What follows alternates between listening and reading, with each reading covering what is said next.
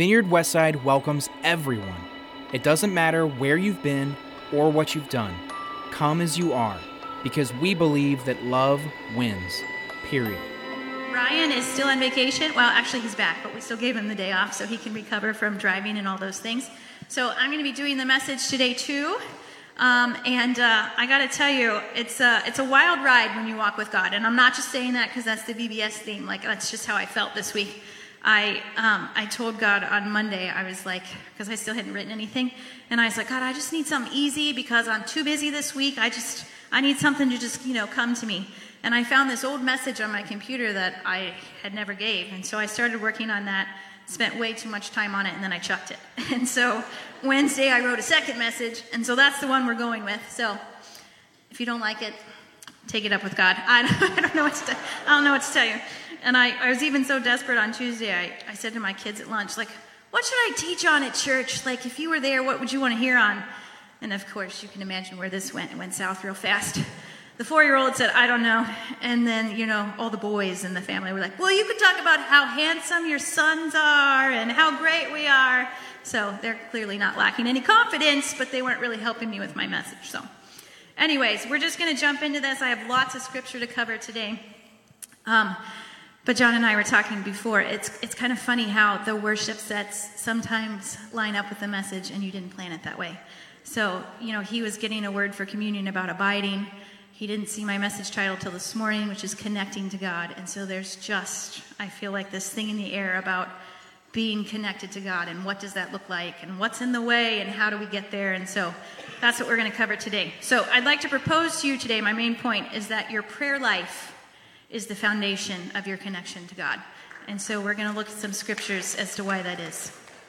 So let's jump right in. 2 Corinthians 5:20, we are therefore Christ's ambassadors, as though God were making his appeal through us. We implore you on Christ's behalf, be reconciled to God. Okay, so that word ambassador, if you look at the worldly definition of it, if you Google it, it says it's an accredited, so an officially recognized or authorized, diplomat sent by a country as its official representation to another country. So we are ambassadors of heaven. Yes, we're ambassadors of the kingdom, and God has sent us to represent him, right? His ways, his laws. And so appeal in that same scripture, if you look at the definition of that, is application to a higher court, amen, for the reversal of a decision of a lower court, right? So in life we have diagnoses that come at us, decisions, we have circumstances that happen, there's laws that are enacted, and we as ambassadors get to appeal heaven and make it line up with his kingdom. Okay, so that's what we're entitled to as sons and daughters. You're meant to walk in that recognition, that authority that God has given you to fulfill his purposes. And I would like to also propose that we as his sons and daughters are not just these little puppets, right? But he gave us free will, he gave us choice. He wants to be our friends. He wants to partner. We're his sons and daughters. We're not just, slaves or puppets. And I want to propose to you that God sometimes changes his mind based on what we request, what we pray about. And that's kind of a weird thing to think about because you say, well, God is sovereign. He knows how it's going to turn out. But if you've ever traveled somewhere and gone from point A to point B, there's multiple ways to get there, right? And so even though it might begin and end the same, the path that you take or how quickly something happens could be based on something you've prayed about or somebody else has prayed for you. And so let's look at a couple things in the Bible where God changes his mind. In Exodus 32, verses 9 through 10, we've got Moses and God going back and forth here. And this is God speaking first. He says, I have seen these people, the Lord said to Moses, and they are a stiff-necked people. They're stubborn. Now leave me alone so that my anger may burn against them and I may destroy them. Then I will make you into a great nation. Right? So God's mad. He's just freed these people and they're acting dumb. And so he's angry and he wants to destroy them. And then in Exodus 32:12, this is what Moses says to God. Why should the Egyptians say it was with evil intent that he brought them out to kill them in the mountains and to wipe them off the face of the earth? Turn from your fierce anger, relent, and do not bring disaster on your people. I mean, what a bold statement to make is to the ruler and creator of the universe, right? But hey, God, calm down for a second. Turn from your fierce anger, relent, and do not bring disaster on your promised, your chosen people. And so in Exodus 32:14, it says, then the Lord relented and did not bring on his people the disaster he had threatened. right? Moses changed his mind. Moses prayed. He had a conversation with him, and he changed his mind. So can a small group of wild people that know who they are, that know they're a son and daughter, know what they're entitled to, can we influence a city, a state, a country for God, right? Let's look at another example. This is Jesus. It's in John 2, verses 3 through 5. When the wine was gone, Jesus' mother said to him, "They have no more wine." "Woman, why do you involve me?" Jesus replied, "My hour has not yet come." His mother said to the servants, "Just do whatever he tells you." Right? Can you imagine this conversation between son and mom? Right? There was a different time that Jesus was thinking about doing his first miracle. It wasn't at the wedding. It was some other time. And his mom was like, no, we're going to move this up. I'm making a request for you to do your miracle now. And you might say, well, that's not really prayer. But who's Jesus? Fully God, right? And so she's having a conversation with not only her son, but the Son of God. And that's all prayer is. It's just a conversation. Prayer changes things. James 4:2, you desire but do not have, so you kill. You covet but you cannot get what you want, so you quarrel and fight. You do not have because you do not ask God. So the sovereign creator in all his wisdom decided he wanted to partner with us, right? He wants us to declare and decree and ask and petition for the things, for the world we want to see, for the kingdom we want to live in. And it implies in this verse that you have things in existence because you prayed, and you have things not in existence because you haven't asked for them yet. There's power. You have access to it. I heard this most of this I heard in a message, but once you hear it, it becomes your message, so it's fine. This guy said, what if Jesus walked into the room, sat down next to you, and said, okay, in 3 seconds, I'm going to give you everything that you've asked for in the last 48 hours. What would you get? Some of you would get a big fat nothing, because you haven't talked to him in 48 hours, right? It's like, ooh. Some of you would get that new house, the new job, the car you've been praying about. And some of you crazy intercessors out there are getting some real wild things that you've been praying about because you know who you are and you know what you have access to. You can boldly come before God. He wants to partner with you. Prayer changes things. Are we being intentional with our prayers? Are we partnering with him? All right, so why don't we pray more? Let's talk about 5 things that can hinder, that can get in your way of your prayer life. Number 1, impatience. You want something right now, right? This is the culture we live in. We want it right now. We need it right now. We're used to having access to it. You can get the news right now. You can go shopping right now on your phone. Some of you could be shopping right now. I don't know. You can do your banking on your phone. You don't want to cook dinner? Just drive to the drive-thru and get it, right? You want it right now. And so we apply that to our faith or our prayer requests, right? We're not going to read Hebrews 11, but if you look at Hebrews 11, sometimes it's referred to as the Hall of Faith. But there's all these greats of the Bible in there. And it says that they didn't receive what they were promised, but they're considered great because of their faith, right? And there's this idea that prayer is sowing and reaping. And sometimes you sow, and you don't reap what you think you're going to, but maybe the next generation does. And so there's this idea that we need to get used to the sowing and reaping. Now, I'm not saying God can't do it, because he can. He can change anything in an instant. If you've never accepted Jesus, he can come into your heart. You can get the warm, fuzzy feelings. Like, those things are possible. But we also, in our impatient culture, need to learn how to sow and reap and be okay with being patient. 2 Corinthians 9:6 says, remember this, whoever sows sparingly will also reap sparingly. And whoever sows generously will also reap generously. So the practical advice here is to quit looking for the result and let your satisfaction and contentment be in the sowing, be in his presence, being with him. If you get up every day and you have quiet time with the Lord, that's enough. Doesn't mean your prayers all have to be answered the way you want them to. Number 2, distraction. Your attention is easily diverted. Matthew 26:41 says this, watch and pray so that you will not fall into temptation. The spirit is willing, but the flesh is weak. So if you've accepted Jesus, you've accepted Holy Spirit. You've invited him into your heart to reside here, right? Little s is in here, big Holy Spirit, but you have a spirit man inside you, right? And that's where Jesus resides. And that's all. Your spirit is always willing to pray. It's ready. But it's the flesh side of you that you have to fight, right? Your soul contains your mind, will, and emotions. And sometimes you got to get your mind, will, and emotions to get on board. You got to wake them up. It's like that song that we sing, come on, my soul, don't you get chimey, right? You remind yourself. David in the Psalms is constantly reminding himself to pray and to have joy. Because sometimes we do get stuck. We get stuck in our emotions. We get stuck in our head. And we have to say, come on, soul, get it together. Wake up, right? Now, I'm not saying that sometimes when you're praying, something that pops into your mind might be Holy Spirit saying, hey, I want you to remember this. I want you to pray into this. I want you to call this person. So sometimes distractions like that of where you weren't planning to go are good. Now, if it's your grocery list popping into your mind, that may be a distraction. So just jot it down and get back to what you're doing. So how do we fight the distractions? The practical advice here is to proactively put on the armor of God every day. If you read Ephesians 6, you've got those armor pieces. The belt of truth, breastplate of righteousness, gospel of peace, shield of faith, helmet of salvation, sword of the Spirit, all those.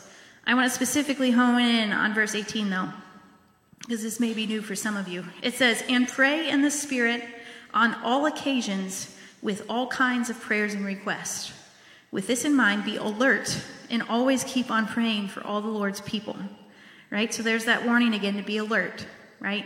Your flesh is weak, but your spirit is willing, so be alert, pay attention, put on your armor. Now, praying in the Spirit is, you may have heard it called praying in tongues. It's just a private prayer language. Yours might sound different than somebody else's.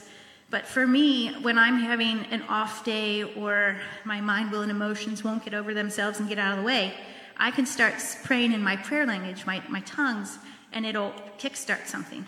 Plus, your spirit always knows what you need. And so even if, especially on the prayer line, if we're praying for somebody and we're like, oh, I'm not getting anything, I don't know what to say. Sometimes it's just, you just take a minute and you just pray in your prayer language, and then it's like, okay, now I'm connected, and now we're going to go for it. It's nothing to be afraid of. It's just a private prayer language. And the more you do it, the more you get used to it, the more you like it. So if you don't have tongues and you want tongues, you want a prayer language, just ask God for it, because he's a good God, and he'll give you gifts. So be alert, use your prayer language, put on that armor, and it'll help with the distractions. The third thing, pride. You think you know everything. Now, how many of you, when you were like 18 to 30, knew more than you know now, right? But we're not getting dumber, we're just getting wiser, right? We know that we don't know everything. And so there's this thing that we just have to be humble, and we have to constantly ask ourselves, are we humble? And have those people in your lives that you give permission to say, hey, I'm feeling this. Is that accurate, or is it not accurate? And let them speak into you. And I think one of the greatest things that teaches humbleness is getting married. Not Ben and I, of course. We don't have any problems. But, you've not lived with anybody but your own family for a long time, and then you go and you marry this person, and you're just like, oh, it's going to be so great. Everything's new, and we're just so in love. And then you just find out how annoyed you are by all these little habits that they have, right? Not Ben. Ben doesn't have any annoying habits, and neither do I. But other people outside this room. So then you finally get that worked out, and then you have a baby. And then you throw a baby in the mix. And that's a whole new level of humility, right? And then you have like 3 more. But no, we have to stay humble. We have to stay novices. And because as soon as you think you've figured it out, just forget it, because you just haven't. And one of the other things we really have to be careful of is, we all have, the people in this room are among the top probably 1% in the world with wealth. And some of us don't feel very wealthy. I don't feel very wealthy. But when you compare us to other people, we are very wealthy. We have access to things that people can't even dream about. And so, we have coffee shops, and we have running water. We have options. We have lots and lots of options, right? And I think sometimes we just, we build this nice little kingdom around ourselves. It doesn't take much faith. We go get coffee when we want to comfort us, and we take a bath when we want, whatever it is for you. You go shopping on Amazon whenever you want, and you've just got this little, this bubble of comforting things, and you just don't think you need prayer, right? Because I got all these things that comfort me. And so we need to ask ourselves, do we believe that we need prayer? All right, number 4, wounds from prayers that God did not answer can hinder your prayer life. I think we would all say that this is a hindrance, but I think sometimes we get stuck here without even knowing, right? This is life. We live in a fallen world. Sometimes things get hard. You have a death of a loved one. You lose a child. Somebody gets sick. Maybe you have abuse in your past. Your marriage blew up.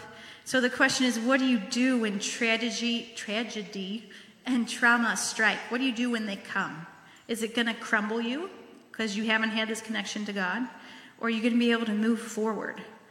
My husband was interviewing for a job last year, and we were both super excited for it, that all the interviews, because you have to take like 500 interviews now for a job, all these interviews were going really well, and he had this one, I think it was on a Friday, and multiple people on this call were like, he's got my vote. So we were just like, yes, this is going to happen, it's going to be great. And they called like on a Tuesday, and they're like, oh, we're not moving forward. And that's all they said. They don't give feedback anymore. They don't like tell you why or if we can improve on anything. They're just like, no. And so we were both really disappointed because we just thought this is, the way God was leading. And it's always harder on the guys because they just want to provide for their families, right?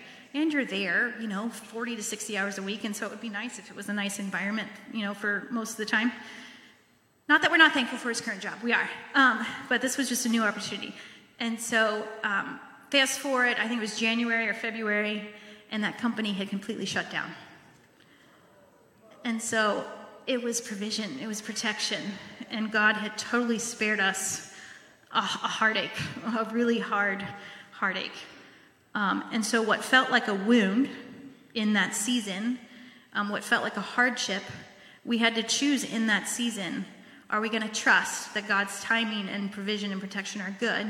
And are we going to walk this out? Or are we going to wallow and just be depressed and everything?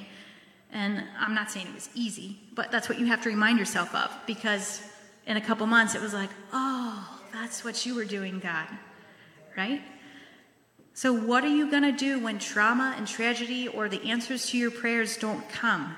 Or you don't get them in your time? It's not because he isn't good. He is perfect all the time. All the time. But sometimes the world or things we can't see are in the way, or it's his protection. It's we have to shift our perspective. So if you know you have wounds that you haven't healed from, you got to get them fixed. Get with somebody, get them fixed. Go to counseling. Christian counseling, I might add. I really think Christian counseling is wonderful. I think it's dangerous to look at your past without Jesus. I'm sure there are wonderful secular counselors out there. I'm not trying to talk them down. But Christian counselors will bring Jesus in so that truth is coming into those dark situations that you're trying to heal from. It's dangerous to look at your past without Jesus. 2 Corinthians 4:18. So we fix our eyes not on what is seen, but on what is unseen. Since what is seen is temporary, but what is unseen is eternal. Right? The reality is that God is more real than the chairs you're sitting in. It's hard for our brains to comprehend that, but it's true. Right? Your spirit knows that's true, even if your brain is struggling.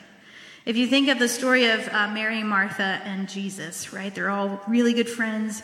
These are Jesus' close. Lazarus too. They're just a group. And they say, Jesus, come quick, he's dying. And, Jesus was like, he's not going to die today. And they're like, no, Jesus, he's really on his way. This is bad. Like, you gotta get here. And he's just like, nope, we're good. Because he's living in this unseen reality. He is anchored to the one who has all the answers, right?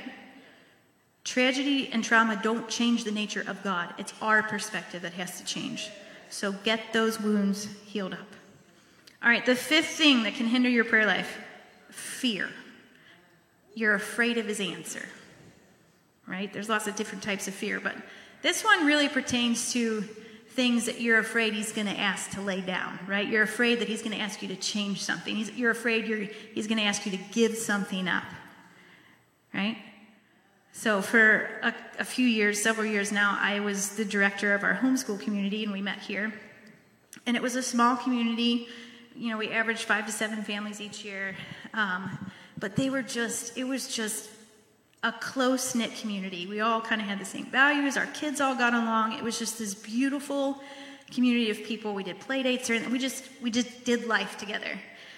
And this past year, I was just really feeling the strain of this is too much with everything else in my life. It's like I have the worship and the church stuff. I've got leading the directing the homeschool thing. I've got to still homeschool my own kids. Like and run a household. There's just too many things that I'm in charge of. And so I was praying to God, and I was like, I need to lay something down, but I don't know what to lay down. And I just couldn't decide. And I just felt like God was like, just pick one and I'll bless it. And I'm like, no, I can't decide. I just can't do it. And in his mercy, the campus just kind of, I don't want to say fell apart, because there was all intentional choices, and they were good choices. We had one family move back to Alaska to be with family, and there was another family that just decided to go to a different kind of classical school, and there was another family that was going to do a different homeschooling, but we're all still friends. Nobody's mad at each other. It was just this season of life where we all had to kind of go separate ways and do separate things, but it was in his mercy that was kind of chosen for me. But it wasn't because I think, it wasn't because I wasn't willing to lay something down. I was asking him, what do I lay down? And then he just kind of made it happen. But I would like to propose to you that tension never leaves. It's not like if you walk with Jesus for 20 years, it's like, oh, it's so easy to make decisions now. Yep, I'll lay that down. And yes, I'll walk through this door. And yes, I'll do this ministry, but not that one. It's not like it gets like that, because he's always going to, when you walk in obedience to God, he's always going to ask you to do something that makes you uncomfortable. And if he doesn't, you're not doing it right. Right? Faith is spelled R-I-S-K. So, some people I think, oh, if I make more money, it's going to be easy to tithe then. Well, no, because what if he asks you to give more money above a regular 10% tithe? Or what if you create this really amazing business and you're making all kinds of money, and he's like, okay, time to lay that down now. I want you to go be a missionary or something. Like, there's always that tension, so be used to it. Okay, so we've had these hindrances. Let's kind of jump to the other side for just a second. Matthew 7:21 says this: "Not everyone who says to me, 'Lord, Lord,' will enter the kingdom of heaven, but only the one who does the will of my Father who is in heaven. Many will say to me on that day, 'Lord, Lord, did we not prophesy in your name, and in your name drive out demons, and in your name perform many miracles?' Then I will tell them plainly, 'I never knew you. Away from me, you evildoers.'" So there's this implication here that we can be used in ministry, and we can pray for people on the prayer line and see them get free, right? And he can still say, "I don't know you." Oh, that's the fear of the Lord right there. And it's not a guilt or shame kind of fear. It's this, I don't want to be disconnected from you, Jesus. I want to be your friend first. I want to be your son or daughter first, and not just somebody who does ministry things, right? Matthew 6 is where the Lord tells us how to pray, right? Because we've got all these hindrances. Now, how do we get rid of them? Well, we pray. We stay connected. We have this conversation with him. So he tells us in Matthew 6 how to pray. We're not going to look at it. If you've been around the church at any point in your life, Our Father who art in heaven, that's the one I'm talking about. Okay? Now, around that prayer, so that prayer is verses 8 through 13. Around that prayer, before and after, there's context and nuggets also regarding prayer and how we stay connected. So we're going to look at some of those. Also, I'm getting ahead of myself. Okay, so the 4 characteristics of a person that know God. So they are connected, right? They have a relationship. 4 characteristics. First one, you have a deep desire to be alone with God. If you don't desire to get in his presence, you need to come to the prayer team after service. No, you should have this desire. You should have this want to be with him and to see what he has to say, right? You will give time to the things that are most important to you, right? How much Netflix do you watch? How many TV shows do you watch a week, right? If you like to read books, you make time to read books. So if he's important to you, you will make time to spend with him. Does your prayer time get the best of you, or what's left? Jesus was intentional about getting away with his Father. If you read the Gospels, he's constantly going off to be with the Father. He has plenty to do. There is plenty of people he could pray for. There are plenty of conversations he could have with the disciples, but he makes sure he's intentional about getting away with his Father. Luke 6:12 says this: "One of those days, Jesus went out to a mountainside to pray and spent the night praying to God." Spent the night.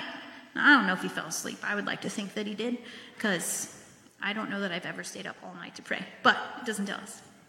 But the point is he was intentional. Okay, second characteristic of a person that knows God. You know the secret place is the most important place. I love that the secret place came up in that last song John sang. We didn't plan that. It just came up today. So that's always cool. Okay, so this is the part that I was talking about before. So Matthew 6, Lord's Prayer, there's little nuggets around it that talk about the secret place. This is what this phrase shows up 3 times. It says, then your Father who sees what is done in secret will reward you. Not up here on the stage, not at work. What is done in secret. Let's look at these. Matthew 6, verses 3 through 4. But when you give to the needy, do not let your left hand know what your right hand is doing, so that your giving may be in secret. Then your Father, who sees what is done in secret, will reward you. Matthew 6, 5 through 6. And when you pray, do not be like the hypocrites for they love to pray standing in the synagogues and on the street corners to be seen by others. Yeah, for the love. Don't be like a hypocrite. All right, truly I tell you, they have received their reward in full. But when you pray, go into your room, close the door, and pray to your Father who is unseen. Then your Father who sees what is done in secret will reward you. When these things are repeated, we got to pay attention. Okay, now this last one is after the Lord's Prayer. Matthew 6, 17 through 18. But when you fast, put oil on your head and wash your face, so that it will not be obvious to others that you're fasting. So don't go around bragging, oh, I'm starving, I'm on a fast, I'm just suffering for Jesus. No, just be normal, go about your business. But only to your Father who is unseen, and your Father who sees what is done in secret will reward you. What you do in private matters to God. It's not how you serve, it's not how we lead worship up here, it's not how many times you volunteer per month, although we think all those things are great. But it's what you do in your own time. And I'm not saying it has to be in your house, so please don't hear that. You could have your own little prayer closet on your way to work in the morning. If you've got 30 minutes, you've got a 30-minute drive, you've got a 15-minute drive. Turn off the radio, turn off the news, which is depressing anyways, and just talk to God. Now, I will caution, I think sometimes we get involved with religious activities and we come to church on Sundays because it's a corporate gathering and we feel safe, and volunteering makes us feel good because we've done something good for the week. But I would caution you, are you doing that because you want to feel good about yourself? Do you have some kind of shame, guilt, and condemnation that you're trying to offset? Because when you feel shame, guilt, and condemnation, you won't go to God. Right? If you've got those things running in your head like, oh, if people only knew what I was dealing with, or God is mad at me, or God would never talk to me, that's the enemy whispering to you, right? Satan is the accuser, and he says, oh, no, you can't do that. You're no good. You've got all these problems. You're a failure at this, blah, blah, blah. He's the accuser, and God says, no. When I look at you, my son and my daughter, you have been purified. You have been bought and paid for with the blood of my son, Jesus. And I don't see any of that sin anymore. I see Jesus when I'm looking at you. So if you've got those lies running through your head, come see our prayer team. Come get with a friend. Go get a sozo. Get rid of that stuff. It is hindering you with being with God. All right, number 3. Almost there. You walk in faith and you're covered in peace. You ever just meet those people that are just like, God is good, it's all going to work out, and you just never see them? I'm not saying that they never do, but they just have this peace about them because they know who their dad is and they know he has all the answers. The leader of our prayer ministry, Rose Gebhard, is one of these people. She just walks in peace. She just knows who she is. She knows who her dad is. And there ain't nothing you're going to throw at her that is going to mess up her faith. She just knows. And we are so thankful for her. All right. Matthew 6. Yep. He's a good father. Matthew 6. Okay, I'm not going to read this whole thing for time's sake. But this is the verse where it's talking about how God takes care of the birds in the air, right? The Father feeds them. They don't sow or reap. They don't have to do all these crazy things. He just feeds them, right? And then it's talking about flowers and God clothes the grass of the field, all that good stuff. All right, so let's jump down to verse 33. But seek first his kingdom and his righteousness, and all these things will be given to you as well. Therefore, do not worry about tomorrow, for tomorrow will worry about itself. Each day has enough trouble of its own. Okay? And this is, again, it's still Matthew 6. And if you remember the Lord's Prayer, in the beginning it says, Our Father, who art in heaven. We're praising God, right? And then we're praying for his kingdom to come here. The end is about, forgive us our sins. And in the middle of that prayer, it says, just give us today. Give us our daily bread, right? We don't need to worry about tomorrow and the next. I'm not saying don't be a planner. I'm a planner. I like to have a plan. But don't stay stuck and worry, right? Seek him first. 1 Peter 5:7, cast all your anxieties on him because he cares for you. A lot of you are just praying for, well, maybe not the people in this room, the people out there are just praying for provision, right? God, I need this and I need that. And if you could just give me this.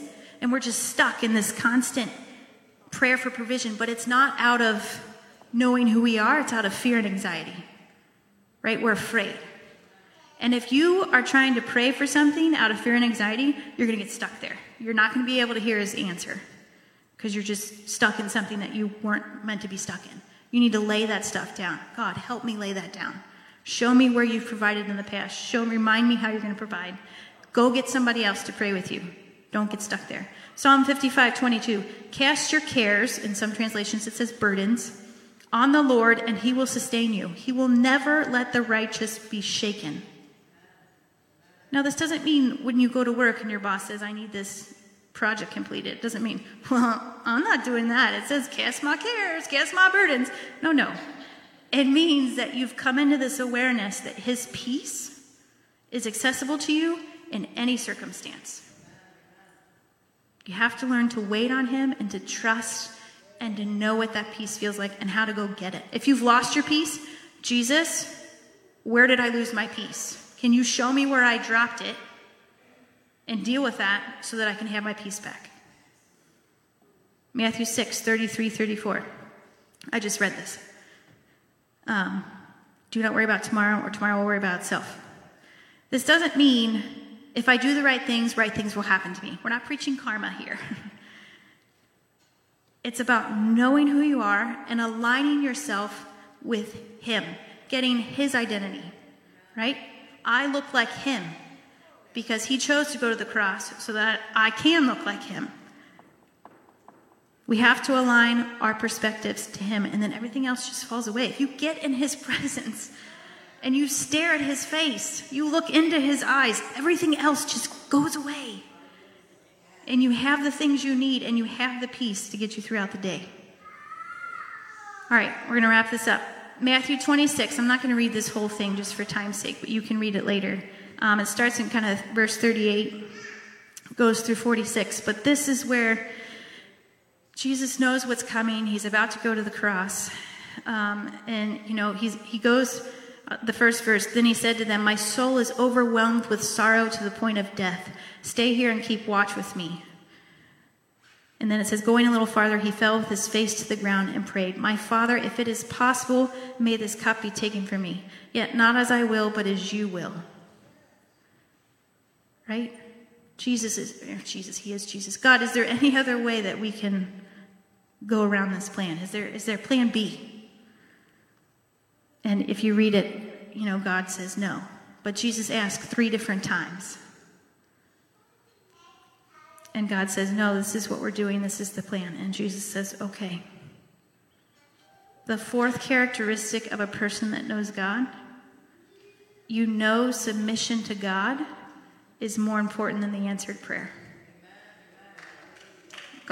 Jesus didn't get his answer that he wanted, but he submits anyway because he knows his Father is good and he knows what's best. And he knows that it's all going to work out. Hebrews 5:7 kind of gives a glimpse into that, which I've never really noticed before.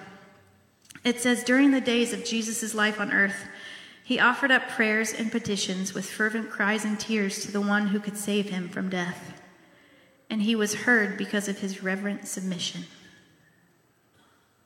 He offered up prayers and petitions with fervent cries and tears to the one who could save him from death.